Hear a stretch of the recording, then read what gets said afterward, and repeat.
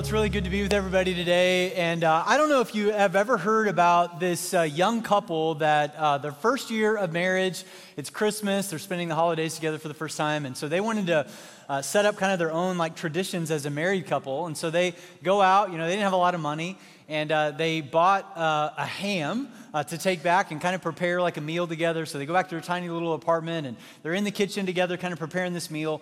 And this young bride, she takes out like a pan and this ham and she takes a knife and she cuts off either side of the ham, discards that, and then she sets the ham in the pan.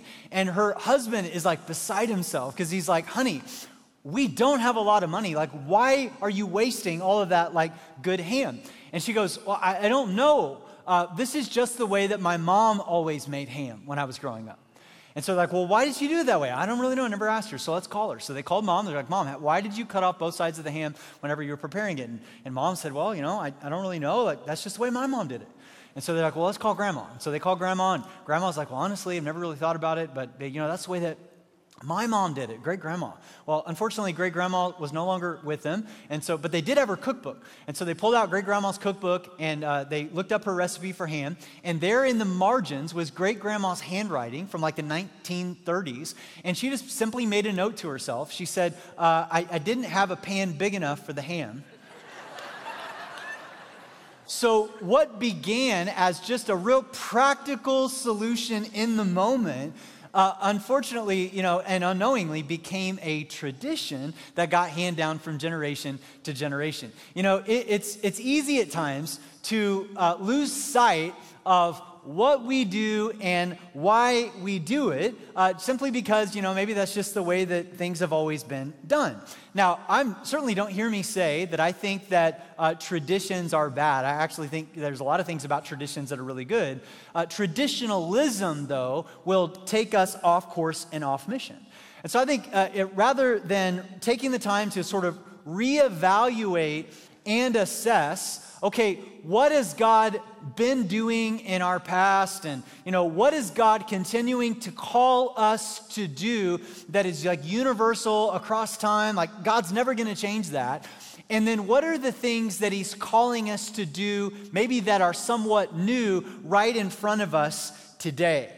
Now, that's what this series is all about. We're beginning a new series today. We're going to go for the next 4 weeks called We Are Traders Point. And what I want to do in the next 4 weeks, this is not like just a history lesson on our church. This is honestly to say, hey, God, thank you for your provision and faithfulness to us as a church in the past. What have you called us to do that is never going away? It's never changing. But now, what are you calling us to do next?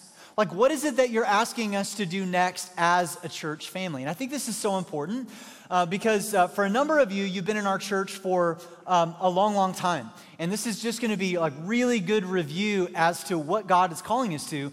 And then others of you have just started coming to our church. In fact, I'm just kind of curious. I did this first hour across all of our campuses.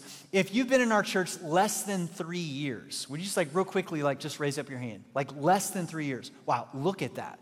We could give them a hand, all right? First hour was the same. Just lots of people that have been here 3 years or less. And so I think a series like this is really important for a number of different reasons. But I think I just want you to know what kind of a church you're a part of. I want you to know what inspires us, what drives us and motivates us. What is it that we're trying to accomplish? So you can kind of be all in on that. And I also think that this will be maybe kind of a clarifying series for you to kind of go, well, I don't know if this is the church for me. And that's totally okay. It takes all kinds of churches to reach all kinds of people. Churches are like fingerprints. They're very, very similar, but there's some distinctiveness to it, meaning that God has called every Christ-centered, Bible-teaching, Jesus-loving church to a very similar mission. I'm going to get to that in a minute. But then he's called us to be distinct as well. What is the unique calling God has placed upon our church? And our church just has this really unusual, kind of rich history to it. A lot of people that come here for the first time ask me, did you start the church?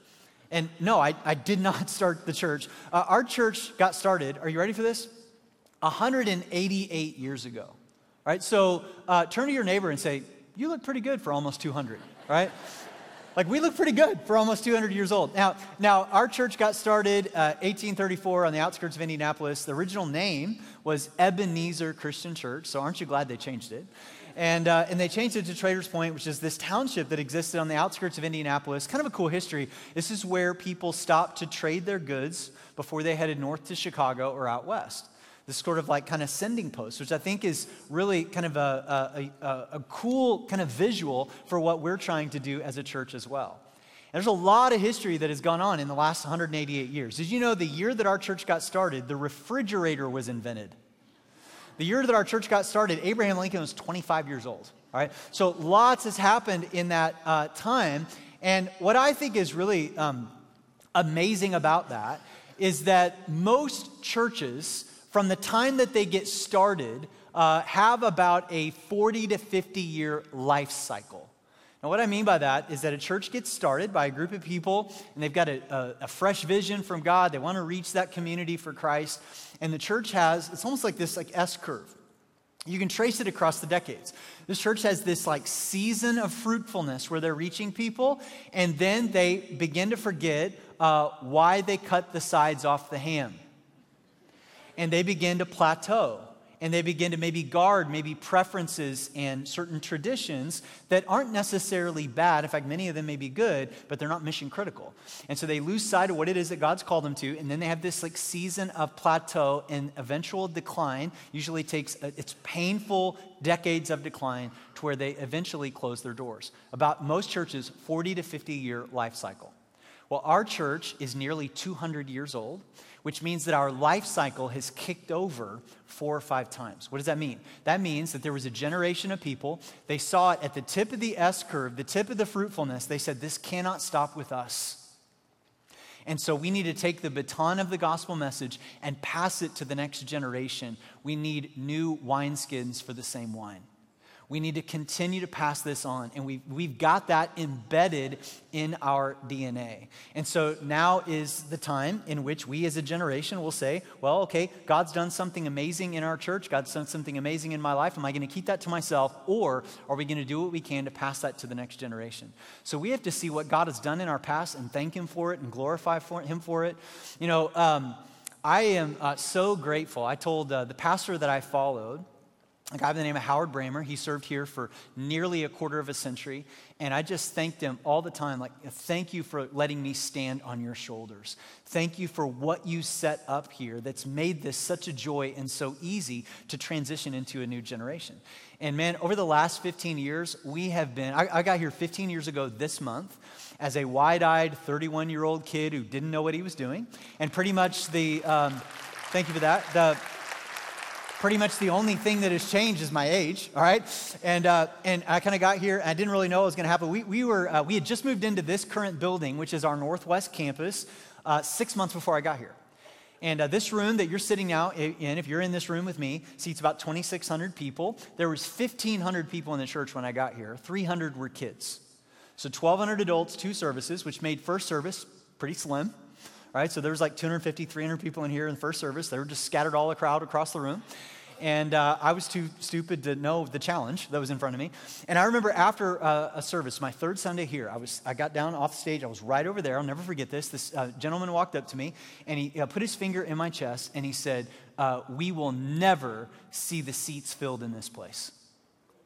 And I was just like, okay. You know, it's like I didn't really know, how to respond to that. But it was just like, this is daunting. This is a waste of space and building. Like, we will never reach that many people.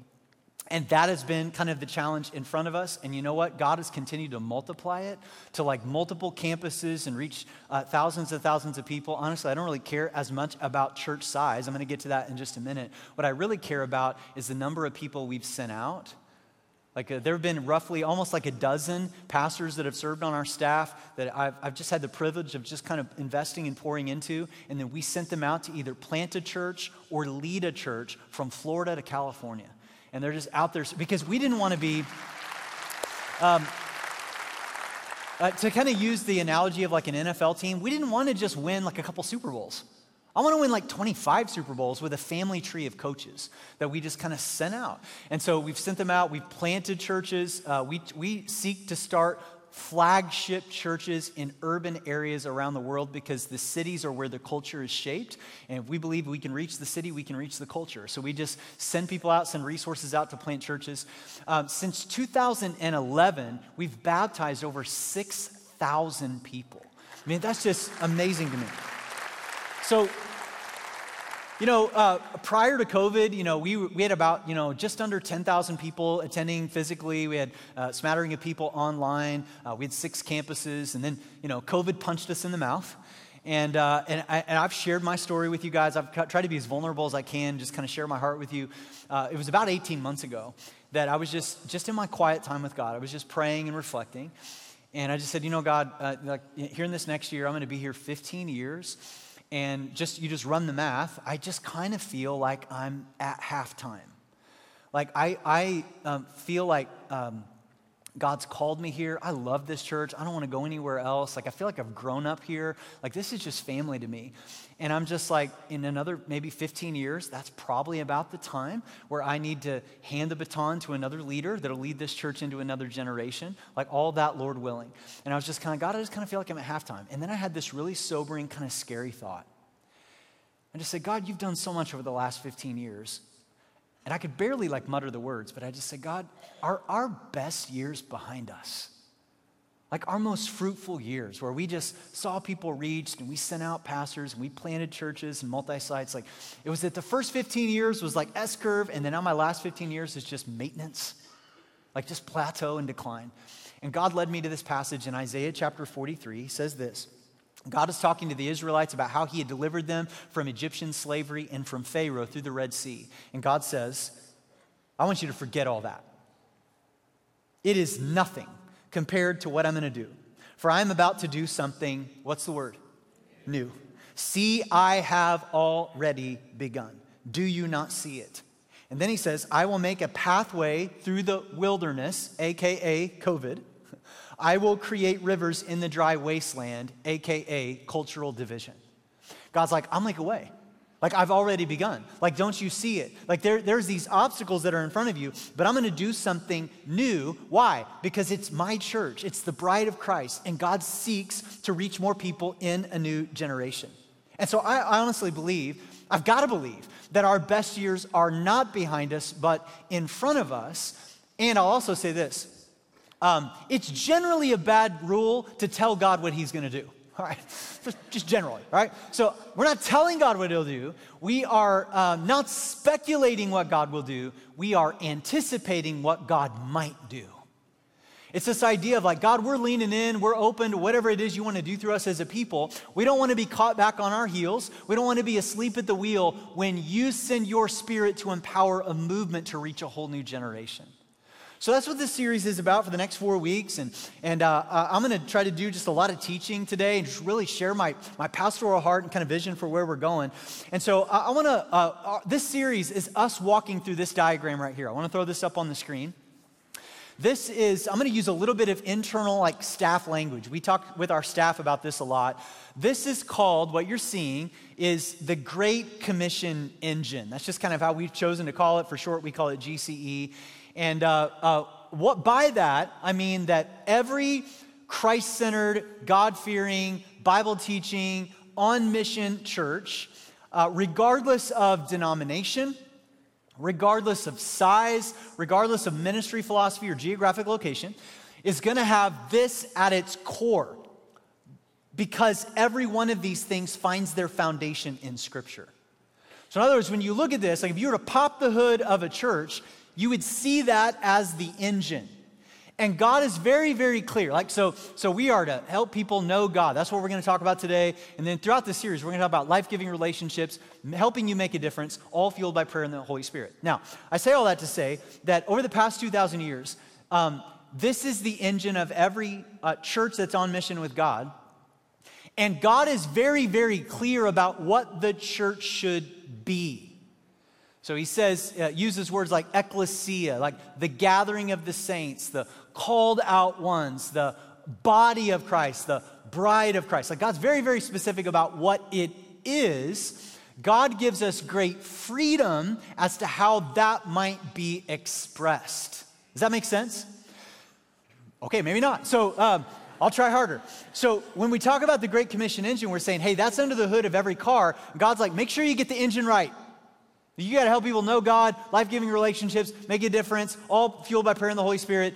Now, the chassis can look what you want it to look like. It could be an SUV, it could be a sports car, it could be a sedan, whatever. Like God's like, it can look like any one of those things as long as the engine's right.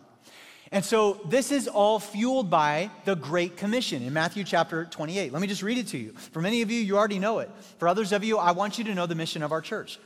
Jesus came and told his disciples, I have been given all authority in heaven and on earth. Therefore, what's the word?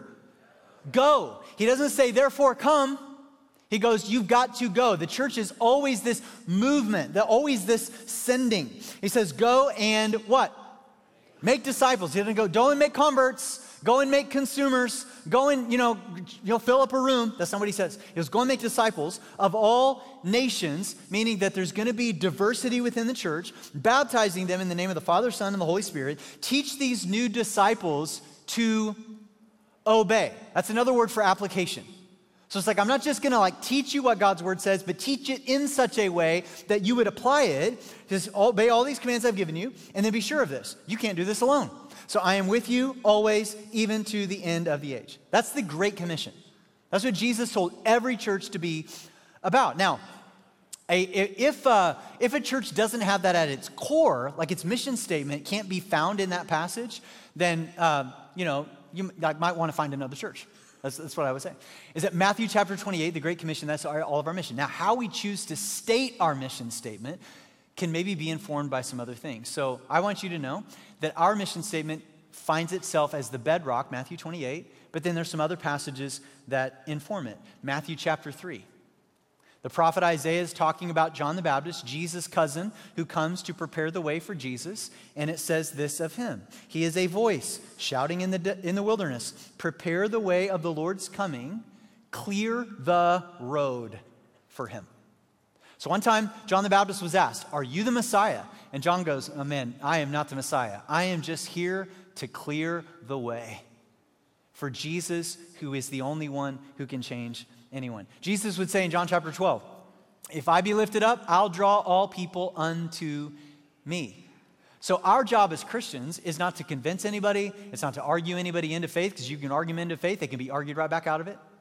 We're not trying to twist anybody's arms. We are simply saying, let's let Jesus do what only he can. Let's clear the way so people can get to him.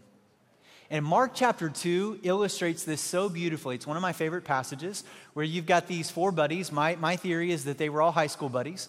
And they've got a friend of theirs who is a paralytic, and he's on a mat, and they try to get their friend to Jesus. And so they hear that Jesus is in Capernaum, and he's in a house teaching, and Ticketmaster really messed up. They oversold the event.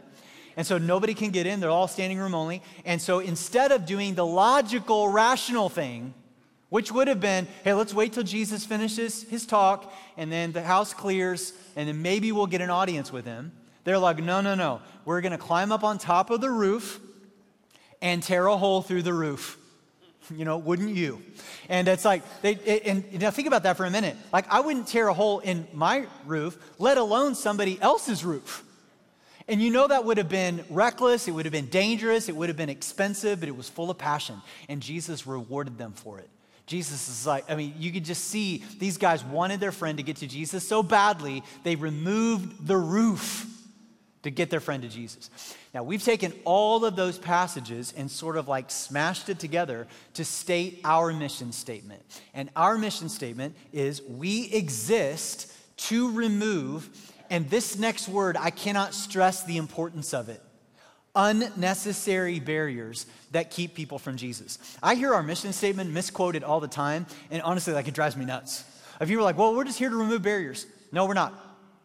We're here to remove unnecessary barriers. And there's a difference. Because if we say we're just here to remove barriers, that could be interpreted by some and say, well, we're just trying to lower the bar, water down the gospel, make it easy believism, but that's not what we're trying to do. This is not like hey man, follow your heart, you do you, throw a little Jesus onto the side. That's not what this is. This is unnecessary barriers. Well, what is an unnecessary barrier? Well, in Ephesians chapter 2, it gives us a pretty good little definition. It says, "For Christ himself has brought peace to us. He united Jews and Gentiles into one people when, in his own body on the cross, he broke down the wall of hostility that separated us. And he did this by ending the system of law with its commandments and regulations." In other words, Jesus' whole ministry, the incarnation of God, was that God said, I'm going to remove that thing which has separated me from my people, and I'm going to reconcile back to people through Jesus. Jesus is going to come to do for us what we could never do on our own. So for generations of Old Testament law, like they were having to go to the temple, make all these sacrifices to God, and it was messy, it was inconsistent, it wasn't for once and all doing the job. And so God sent Jesus to be our sacrificial lamb. And so Jesus comes to tear down that dividing wall of hostility. In Acts chapter 15, when the church gets started, the Jerusalem council meets, like one of the very first church meetings, and they sit down. Here's what they were debating. They said, we are making it too difficult for some of the Gentiles to come to know God. We need to clear the way so that way that we can come to know him. And so what do we mean when we say unnecessary barriers? Well, we're primarily talking about like dogmatism and legalism and judgmentalism and just like weird experiences that maybe keep people from knowing God. I don't know about you guys, but like I grew up in a church that just had, can any of you relate to me? When you walked in, it just had a funky smell. You remember like the funky church smell? You know, you just walk in, you're like, what is that?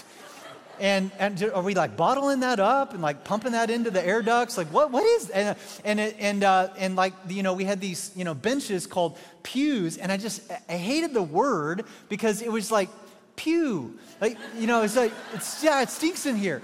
And it was just these like unnecessary, like Christianese, you know, kind of, you know, make it an uncomfortable experience. So that way all people can think about is maybe the environment or how others made them feel, and they miss the gospel message. So we exist to remove all of those things that are absolutely unnecessary to get people to Jesus. So how do we help people know God? That's the thing that we are aspiring to do. We want to know God, and we want to help others know him too. Jesus would pray in John chapter 17, this is the way to have eternal life, to know you, the only true God, and Jesus Christ, the one you sent to earth. Now, the word know does not mean know about. It's not like, well, I just, you know, I believe in God. The word know does not mean head knowledge. The word know means heart experience. It's a personal encounter with God. The same word that Jesus uses in his prayer in John 17, know, is the same Greek word in Matthew 1 when an angel visits a teenage girl named Mary and says, Mary, you are pregnant with the Son of God. And she says, how can this be? I know not a man. Now, same Greek word. Mary didn't mean, I don't know what a man is. She meant, no, I've never been with a man. I've never been in that close proximity. And that's the same word that Jesus uses. Jesus wants us to have an encounter with the living God. So when you have a group of people, a gathering, the ecclesia, who've had an encounter with God, to really know God, now we want to help others have that encounter as well. It's too good to keep to ourselves. So how do we do this? Well, my outline today is really, really simple. We gather, we scatter, we stay on message. We gather, we scatter, we stay on message. And if a church begins to plateau and decline, it's because they've forgotten one of those important steps. So we gather together. Now, one of the marks of the New Testament church was that they just gathered on a regular basis, both in big settings and small settings. So the early Christians, they gathered in large settings, very similar to what we're doing like right now, in the temple courts. And then they also gathered during the week in each other's homes. And I think there's something to that. There is a dynamic about meeting in pairs that a group of like 12 just doesn't quite fully capture. There's also a dynamic about meeting in a small group, like of maybe 8 to 12, that just doesn't capture it in pairs. And then there's something that you just can't get anywhere else unless you're meeting in a large gathering like this, where you just feel the power and the presence of God through worship and like corporate teaching. Now, any one of those things in and of itself is not the full expression of the church. It's the combination of all those things. Because primarily, God didn't mean for this to be a thing that we do by ourselves. If you talk to people that will share their testimony or how God got a hold of them and started working in their lives, chances are they will mention the names, a name or a set of names of people God sent into your life that encouraged you, that introduced Jesus to you, that fanned the flame of faith in you. Unfortunately, deconstruction is a big thing nowadays in our culture. And if you talk to somebody who's deconstructing their faith or who has church hurt or baggage or they've walked away from God, oftentimes they will mention some names. Names of people that actually hurt them or traumatized them or damaged them. See, relationships are a double-edged sword, aren't they? Like right now, what makes your life so enriching is relationships. What makes your life so painful is relationships. And this thing, now there is a personal nature to all of our faith, but it was never meant to be private. So this idea of like, I don't need the church, it's just like God and me, that's foreign to the New Testament. Is that even the Son of God gathered around him a small group of people. And church attendance is not tied to your salvation. Right? Just because you're here, we gather every Sunday, that doesn't mean that, God's up in heaven, putting a little gold star on your attendance chart. God's not going, oh man, look at them. They are such good Christians. They've got it all figured out. They're in church. No, we gather precisely because we don't have it all figured out. I love what it says in Hebrews chapter 10. It says, let us hold tightly without wavering to the hope we affirm, for God can be trusted to keep his promise. Let us think of ways to motivate one another to acts of love and good service. And let us not neglect our meeting together as some people do, but encourage one another, especially now that the day of his return is drawing near. So simply put, the reason why we gather is because life grinds us down. The reason why we gather is to get our perspective adjusted, because we can begin to drift and lose our way. The reason why we gather is to remember who God is and why we need him. The reason why we gather in a big setting like this is to be reminded that what God is doing in the world is much, much bigger than me, and he's invited me to be a part of it. We gather not just to get our individual needs met and our preferences met, but to serve others. And that act of service actually is what can change ourselves. And Jesus modeled this himself. Jesus says, I've not come to be served, but to serve and to give my life as a ransom for many. And I would say that if you're just coming and showing up and consuming a worship service and consuming a message, but you're not contributing or serving in any way, then you're leaving a lot on the table. You're actually leaving out a significant part of what God wants to do to speak into your life and to grow your faith and to give you your purpose. So I love the digital age in which we live. I think there's some amazing things about it because it's caused us to reach people faster and further than we ever could have reached them. Now, some of you will relate to me. The church that I grew up in, if you missed a Sunday, like if you got sick, you went on vacation, you just decided to sleep in, if you missed church, you just missed it. Like you couldn't jump online and live stream it. You couldn't go, watch the sermon later on YouTube. Like you just missed it. And then technology caught up to us, and we developed this amazing piece of technology called cassette tapes. And you could go to the church library and you could check out the sermon cassette tape from the previous week to get caught up if you missed a message in the series. And then technology advanced a little bit more, and we developed sermon CDs. You could burn the sermon on CD and you could order it that way. And then technology kind of caught up a little bit, and then we could actually put the sermon and the service like actually on the website so you could watch it later to where we are today, where during COVID, like everybody was online. And that's kind of how we were gathering together, was through digital. And I love digital because it's always been the front door of our church. Before anybody usually ever comes, they'll check it out online. It's like a big front door of our church. And here's what I love about it too. If you miss church for whatever reason, you can still join us. Like you can stay caught up to speed with kind of where things are going in the world. And we've been able to reach people in places around the world I never thought we'd been able to reach them.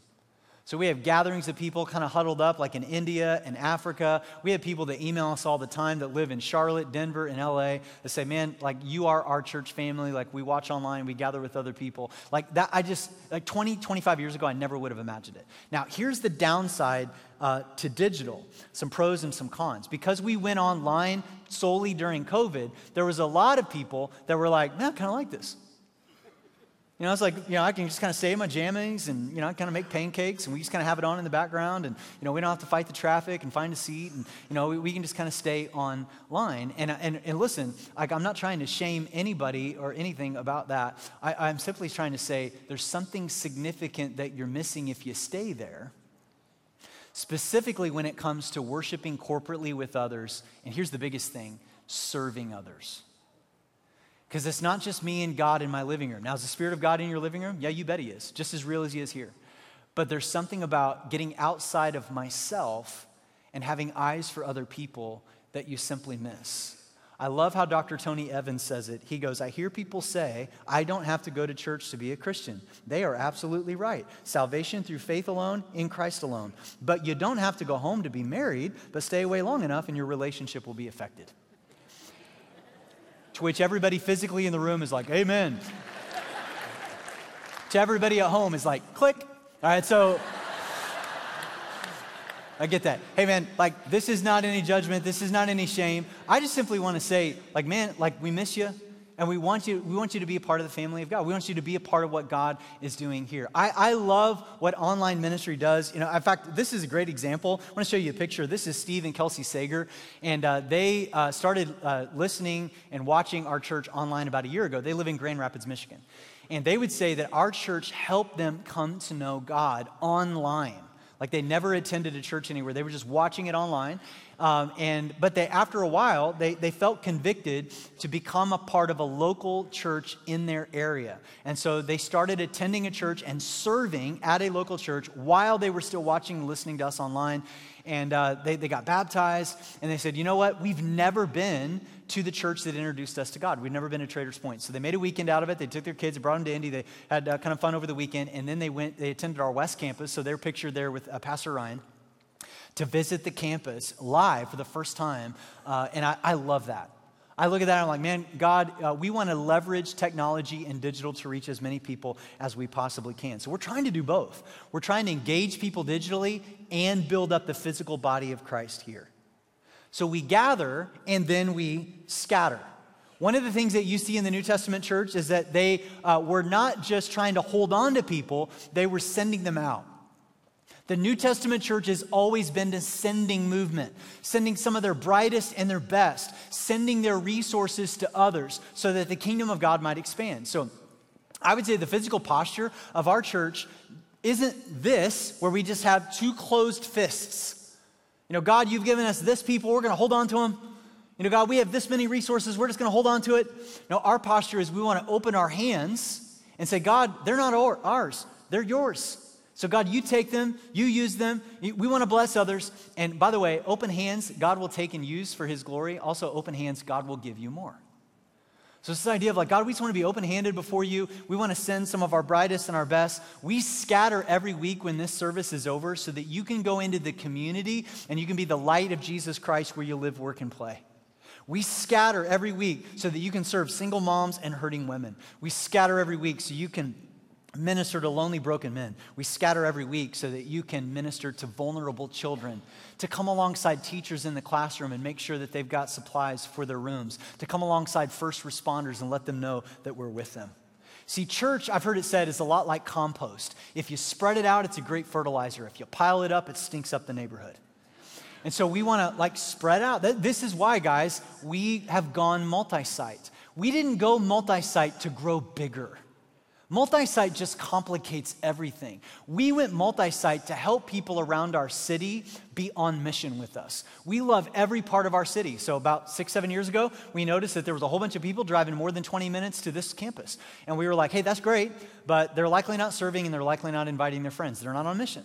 So let's go to where they are so that way they can be on mission with us. This is the reason why we send significant resources and people to plant churches around the world. This is the reason why we send, as I mentioned, some of the best of our best to serve in other churches. In a couple of weeks, we're going to have one of our missions partners from Kenya here, and you're not going to want to miss that, as we talk about what God is doing in Kenya through Missions of Hope International. This is the reason why we did men's night and why we will do women's night in January. These are not just cool events, right? It's not like a cul-de-sac where we just say, hey, come into this cool event. It's an on-ramp. It's a bridge event into the community. I don't know how many guys reached out and texted me last Wednesday and Thursday before the men's night saying, hey man, I'm bringing a friend of mine from work, or I'm bringing a buddy of mine that I fish with. He's never been to church. He's never been to our church. He's never been to this thing, and he's nervous. He wants to know what he's supposed to wear. And I'm just like, man, tell him wear whatever you want. Or, hey, man, he wants to know what are we gonna expect here? Like, and I'm kind of curious too. Like, what are we gonna expect on men's night? And we had all these guys come to men's night that don't normally come to church, and they had an encounter with God. I prayed with 30 of them, and that was just me afterwards. So that's why we do what we do. All right, so we gather, we scatter, and we stay on message. We stay on message. We live in a day and age where the culture wants to tell us what to say from this platform. And I just want you to know that aside from God's word, I don't have anything we're saying and nothing transformational. And so we're going to teach what God's word says, but we're going to do so in a way that is of itself like living and active. Now, I believe that the teaching of God's word in and of itself is powerful enough to change the hardest of hearts. I just believe in the confidence of that right down to its core. And a lot of my teaching ministry was shaped and informed by a guy by the name of John Stott. Some of you might recognize that name, others of you may not, but he preached in London in I believe like the 1940s, 50s, 60s. And John Stott wrote a little book that I read when I was in college that really revolutionized my approach to teaching ministry called Between Two Worlds. And he had this visual of a canyon, and he said on one side of the canyon is God's word. The other side of the canyon is culture and everyday life. And he said the two extremes that we could fall on is as preachers, we could just stay on the cultural side of the canyon. And we could just kind of pull a few little verses from God's word and kind of sprinkle it into, the culture. Or we could stay on the God's word side of the canyon and shout across the canyon the Greek words that they need to know. And he's like, no, biblical preaching is you build a bridge back and forth between the two canyons and you walk back and forth. Charles Spurgeon said effective biblical preaching is a Bible in one hand and the newspaper in the other. So you're saying, hey, this is what God's word says, which, by the way, is relevant in and of itself to every generation across all time. So I believe that good expositional preaching is simply this: teach it, explain it, apply it, illustrate the application. That's what it is. Hey man, here's what God's word says. Let me teach it. Let me explain it. Let me show you why this matters. Here's what I want you to know. Here's what I want you to feel. Here's what I want you to do. And every now and then I'll get people come to me and they'll say, well, what kind of a church are you? And I'm like, what do you mean? And they'll say, are you a church that's for making disciples, or are you evangelism? And I really think it's unfortunate that we split it into those two camps, because I think healthy New Testament, Bible-teaching, Jesus-centered churches should be about both, don't you? Like, we want to reach people and we want to make disciples, which means, by the way, guys, there's going to be some tension. There's just going to be some tension in that. But I want you to know that's the tension that we've chosen to live in. And here's my thing, is I believe that when I teach God's word, it is enough to feed believers. You are as deep as what you apply. So I want to teach believers, and I want to reach people that are really far from God. Meaning this: when you invite a friend to church, I promise you it won't stink in the air, right? We're not going to what does that smell, right? We're not going to do that. We're not going to do any weird stuff like that. I want you to know that you can bring your unchurched friends, and I'm not going to say anything abrasive or weird or obnoxious from stage. Now, I will say something that makes them uncomfortable. I will say something that brings conviction, because that's the way lives are transformed. But here's my goal every week. Somebody really, really far from God walking in here, and they walk out and they go, I don't believe what he believes. And I don't believe that's God's word. But you know what? That made me think, and that was really helpful. And it was hopeful.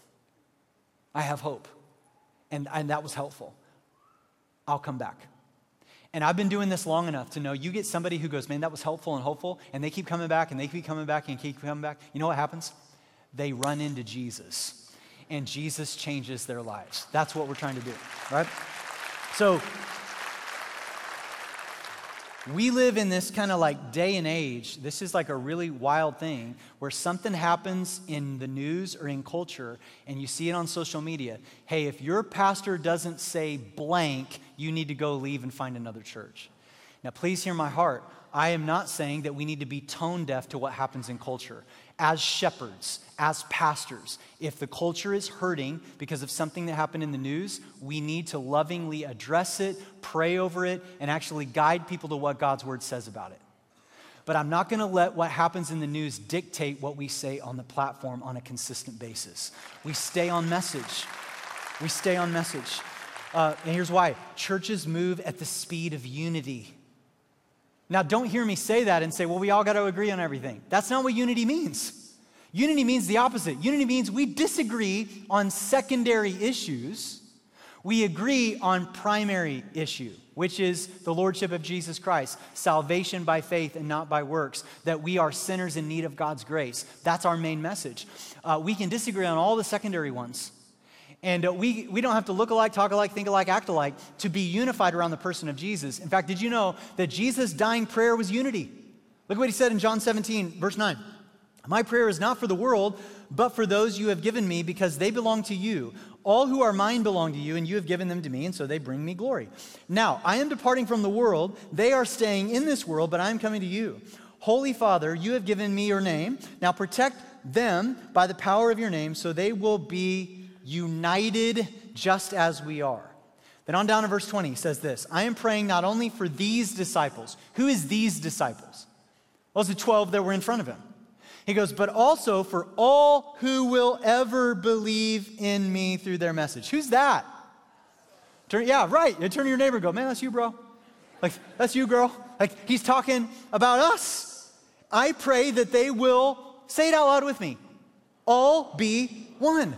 Just as you and I are in one, as you are in me, Father, and I am in you, and they may be in us. Why? So that the world will believe you sent me. In other words, Jesus doesn't say, hey, unity is a good thing to do so that we can all just kind of circle up and sing Kumbaya and just get along.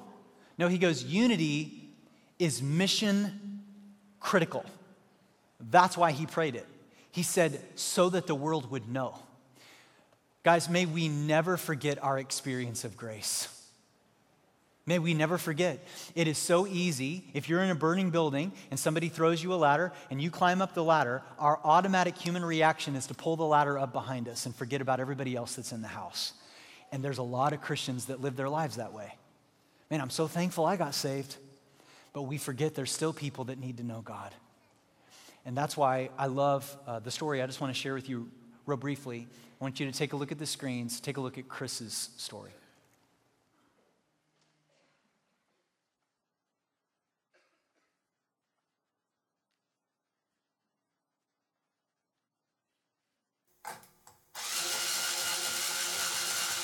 Started playing guitar around 12 years old. The attraction probably started with just wanting to be like my dad. He taught me a few chords in the beginning, and then I would spend 4 hours in my basement pretty much every day just playing guitar and learning that. But then it grew into this like absolute love for music. It's always been a constant throughout any season of my life.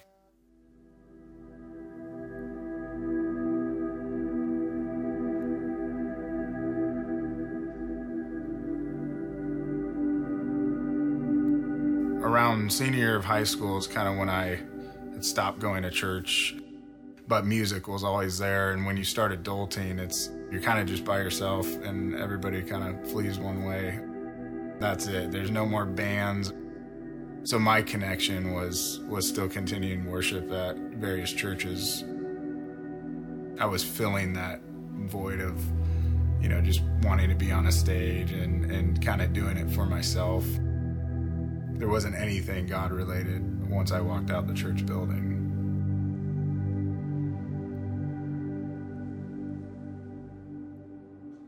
I spent 10 years doing that. I felt like life just wasn't ever going right. There was a lot of, losing jobs, moving places, different disappointments along the way. Around the start of 2020, my wife at the time asked for a divorce, and that was right on the heels of COVID. And shortly thereafter, I was in a really dark space. 8 months or so into that, for the first time in my life, I was suicidal. I never thought I could ever get to that point, but I didn't want to create any issues for anybody. I wasn't like, it wasn't a cry for help. It was just, I wanted out. There was one night when I was just in that dark space, I lay down for bed and I opened up my laptop and I typed in most painless ways to die, and my internet just stopped working. And so I tried reloading the page and it never worked, and so I just shut my laptop and went to bed. That next day, I worked with my dad at the time, and I remember him saying, when people have times like these and they're in crisis, he said, I don't think there's anything wrong with nearly demanding God, like, this is what I need right now. I'm on my way home in my truck. I was listening to K-Love radio, which wasn't abnormal for me to listen to. I had this David Crowder song on, and I really liked the song. And I remember, for some reason, I just felt like I should try this praying thing. It was almost for the first time in my life, I think I actually, tried to pray, legitimately pray. And I was like, well, this is the only chance that you have, God, to show me something. But I remember with that song on, I had turned it down so I could kind of do my prayer. I turned it back up, and Crowder played the last 3 notes of the song. And I remember for a brief moment, being pretty irritated. Really, I just did this for you, and now you ended this song that I love. And then the next song that came on was this song called Together for King and Country. If you're looking for hope tonight, raise your hand. If you're feeling alone and don't understand, if you're fighting the fight of your life, then stand. We're gonna do this hand in hand. And then in that moment, almost physically felt like God literally grabbed hold of my heart, and I started crying so hard, I couldn't even see the road. And I ended up pulling over in a neighborhood and sat there for a good 30 minutes or so. I'd always thought of God oh, once you're with God, everything's happy and life is great because you have God. In that moment was the first time I had ever had a realization that God will always be there in those low moments as well. I ended up going to bed. I woke up at 2:30 in the morning. I just had this overwhelming, read your Bible. I knew absolutely nothing of this story at all. I had heard the book before, but it was the book of Job. I ended up reading 21 chapters. It was exactly how I felt. It was this guy who had everything. In my case, I had the American dream, the 2 kids and the wife, and Job had everything and then absolutely lost everything. It just opened my heart, opened my want to understand. I could no longer question that there was a God. And then it was Saturday morning. I was up and I looked up churches, found Traders Point that was 4 minutes from my house. The first person I met was Bart Shaw. I didn't know he was the campus pastor. I just thought he was this nice guy who was on the welcome committee. And then I came back that next week with my kids. He took a real interest in Julia and Bennett. And then 2 weeks went by and I saw Bart again and he goes, "Hey, Julia and Bennett." That was a moment when I knew this was a place I wanted to call home. I spent about a year just really enjoying my time at Traders Point. I felt so much hope Like I just craved this and wanted it, and I didn't have all the answers, but once I was actually listening, and I think I realized, like, okay, there's for sure a God. Get into the congregation and listen and learn. I think it was just I was listening at that point, and I was never listening before. I'd like to think it was because of the moment that I had with God and my whole conversion, that God's brought me even closer to music. My perspective is so much different. The greatest gift that I can give to people is through music, and so that's why I'm on the Traders Point team. I'm a part of something. I get to stand up there and praise and worship Jesus alongside the people sitting in the seats. I just always wonder and hope that there's somebody out there that has that same level of connection, could impact them in the same way that it did 2 years ago for me.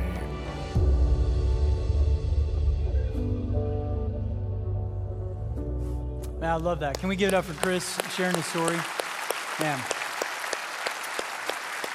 It never gets old, never gets old. Hey, I want to just wrap up by just giving you a visual for how I feel like we can best help people have an encounter and know God. All right, so I've got this little Venn diagram up here because, I know for some people, Venn diagrams are their love language.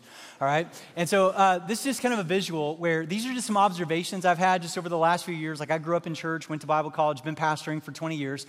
And I would say that as I look at the New Testament church, there's 3 streams of churches that come out of the New Testament represented by these 3 circles. And if we were to give them a name, by the way, they all have scriptural foundations. I believe that every God-fearing, Jesus-centered, Bible-teaching church is going to maybe find themselves in one of these 3 streams. But if we were to kind of title it, one would just say, like, the doctrinal stream. So these would be like Word of God churches. If we're talking about the Trinity, maybe this both represents God the Father. And so, honestly, this is kind of the church that I grew up in. It was a heavy emphasis on doctrine, Word of God. Maybe some of you, I see some heads nodding, like, yeah, that's kind of the church you grew up in. And we see, scriptural foundations for this. John 1:1. In the beginning was the Word, and the Word is with God, and the Word was God. We see that in Hebrews 4, the Word of God is living and active, sharper than any double-edged sword. All right, so strengths of churches in this stream is that they are great at expositional teaching, a high value on theology, can really discern false teaching, like really devote students of God's Word. They make disciples really effectively. Some weaknesses, and this is not judgments, this is not stereotyping, just general observation, is that at times, if not careful, and I'm speaking from experience because I've been in this camp, is that we can maybe be a little dogmatic, a little legalistic, a little judgmental, kind of looking down on others, really good at cleaning up the saved, not so good at reaching the lost and hurting. Another stream would be what we might call like attractional. This would be like mission of God churches. Talking about a member of the Trinity, maybe that would both represent Jesus the Son. And so these are churches that have a high emphasis on evangelism. And we see like 1 Peter 3, we just walked through this. Always be prepared to give a reason for the hope that you have. 2 Corinthians 5, we are ambassadors as though God were making his appeal through us. Like the Great Commission obviously would fit into this. This is just too good to keep to ourselves. We've got to reach people. Strengths of this, really good at reaching people far from God, really good at organizational health, structures, systems, scaling, all that kind of stuff. Weaknesses of this movement, maybe at times, if not careful, can be a little bit theologically light, maybe drift into some shallowness, maybe start to over-assimilate to the culture. There's nothing distinct about what we're doing. Sermons end up turning into self-help talks. Here's the third stream, is what we might call the charismatic. And the charismatic would maybe be more kind of this idea of movement of God. A person of the Trinity that represents would be the Holy Spirit. Forgive my kindergarten handwriting, all right? So, we see scriptural support for this as well. The whole book of Acts, right? We just see the Spirit of God showing up in big ways, and actually they were speaking in languages they didn't know, so cross-culturally people could come to know God. The power of God was in that. Strengths of this movement, they give us some of the best worship music on the planet. right? I want people in this stream praying for me. Because sometimes Christians can be tentative in their prayers, and they're like, Lord, if thou will, would you please consider? People in this stream, they're like, God, heal him now, And it's just like, yeah. And this camp, like, they're all about faithfulness and passion and healing. Like, the Spirit of God, please show up, right? So we've got all of the weaknesses of this particular movement is that we can elevate personal experience over good theology if we're not careful. So it's like, well, God told me this. Well, that kind of runs counter to what his word said. And so we've got to be careful about all that stuff. So here's just an observation that I've made, is that as I go through these three streams or these three circles, chances are, even if you don't have any church background, or maybe you came from a Catholic background, there's one of these circles you probably resonate with over the others. I do. Like, so as I said, like, chances are maybe the church you grew up in was like right here. Or how about this? The church you came to know Christ in. The church you came to know Jesus. We have a tendency to really lean towards that stream.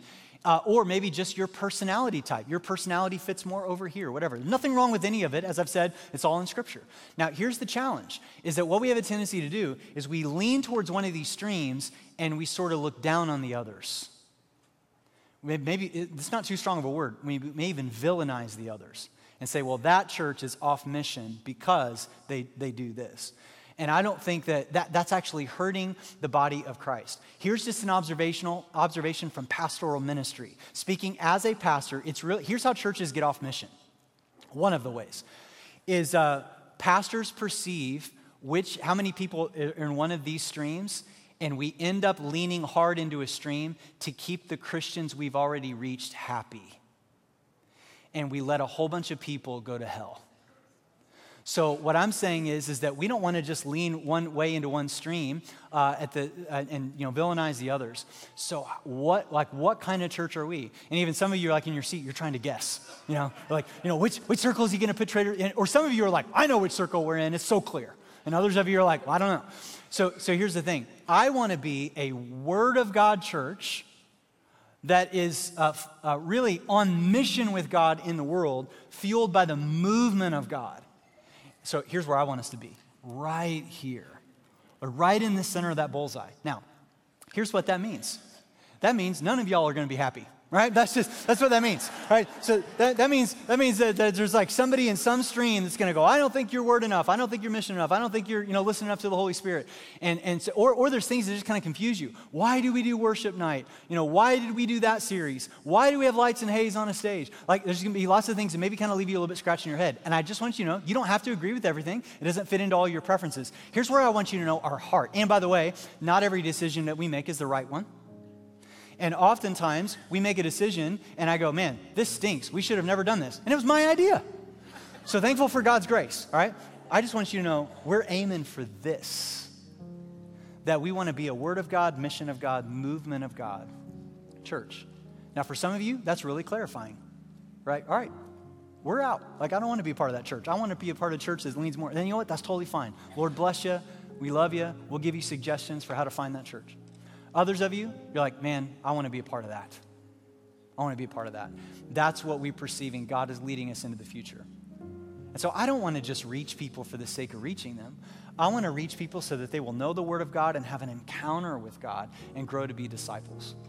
So I want to close with this. One of my favorite stories is of a Bible translator in Papua New Guinea who years ago went over to this little village, and he had interpreted, or he had translated the New Testament into a language the Bible had never been translated before. And so they're in this village, and he's passing out these New Testaments, and a guy walks up to him just smelling like marijuana. And the guy said, hey, I really want your New Testament, but I don't plan on reading it. And the translator said, well, what do you plan on doing with it? And he said, honestly, I plan on smoking it. Because the pages are so thin, they make for really good wrapping paper, and I'm going to wrap it up and I'm going to smoke it. And he's like, well, thanks for your honesty. And being real quick on his feet, because, he could have just been like, no, you're not going to do that. He actually looked at the guy and he said, hey, man, I'm happy to give you a New Testament. You can do with it whatever you want, but I want to make you a deal. Before you rip out a page and smoke it, would you read it? And the guy was like, okay, yeah, I can do that. And so he takes the Bible. The translator's like, I didn't Didn't think I'd ever see him again. Didn't think that he would actually do it. He comes back to the village 2 or 3 years later. He's in the same little location, and he sees that same man standing in the back, clear-eyed, healthy-looking, joyful, walks up to the Bible translator, goes, "Hey, man, I don't know if you remember me." And he goes, "Oh, I do." And he said, "What happened?" And he goes, "Well, I took you up on your offer, and I took your New Testament, and I smoked Matthew." He's like, I read a page, smoked a page, and I smoked Mark, and then I smoked Luke. Like, this is a lot of marijuana, right? And then he said, I got to the Gospel of John, where I read the words, "For God so loved the world," and I could smoke no longer. And he gave his life to Christ. And his life was radically changed. Because, why?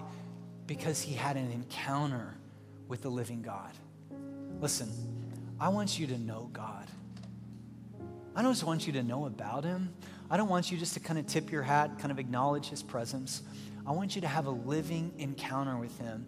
And man, if you get a group of people that have had an encounter with the living God, God will show up and do amazing things in that community and in that city. I don't want our best days behind us. I don't want to go into maintenance mode for the next couple decades. I don't want to just plateau and decline. I don't want to play church or just try to keep Christians happy. I want to reach people that are far from God who will one day come up to us in heaven and say, "Thank you. Thank you for your sacrifice. Thank you that it wasn't just all about you. Thank you for willing to cross the line and the barrier." I love what it says in Jude, and I'll close with this. Jude says, "I want some of y'all to smell like smoke," meaning we were so close to the flames of hell, snatching people from those flames so that they might come to know God. So right now, we're just going to have, hopefully, an encounter with God through communion. And hopefully you grabbed communion on your way in. If you didn't, we'll try to get that for you. But we just want to spend a few moments together in the silence as the people of God gathered together to remember the sacrifice that Jesus made for us. So I'm going to give you about 90 seconds or so after I pray, just for you to spend a little bit of time in your seat taking communion. Father, we come to you right now, and I thank you for your faithfulness to the Big C Church, and thank you for your faithfulness and provision to the Little C Church, which is Traders Point. God, thank you that we are part of just such a rich legacy. May we never forget our experience of grace. God, I pray that this leg of the race would not be the final one or the least fruitful one, but that we would know that there's a whole generation coming behind us, and we need to pass the baton of the gospel to them. So God, help us to be a Word of God church that is passionate about the mission of God, that is fueled by the movement of God, the Father, the Son, the Holy Spirit, so that we might reach as many people as possible for your glory. And the church says, amen.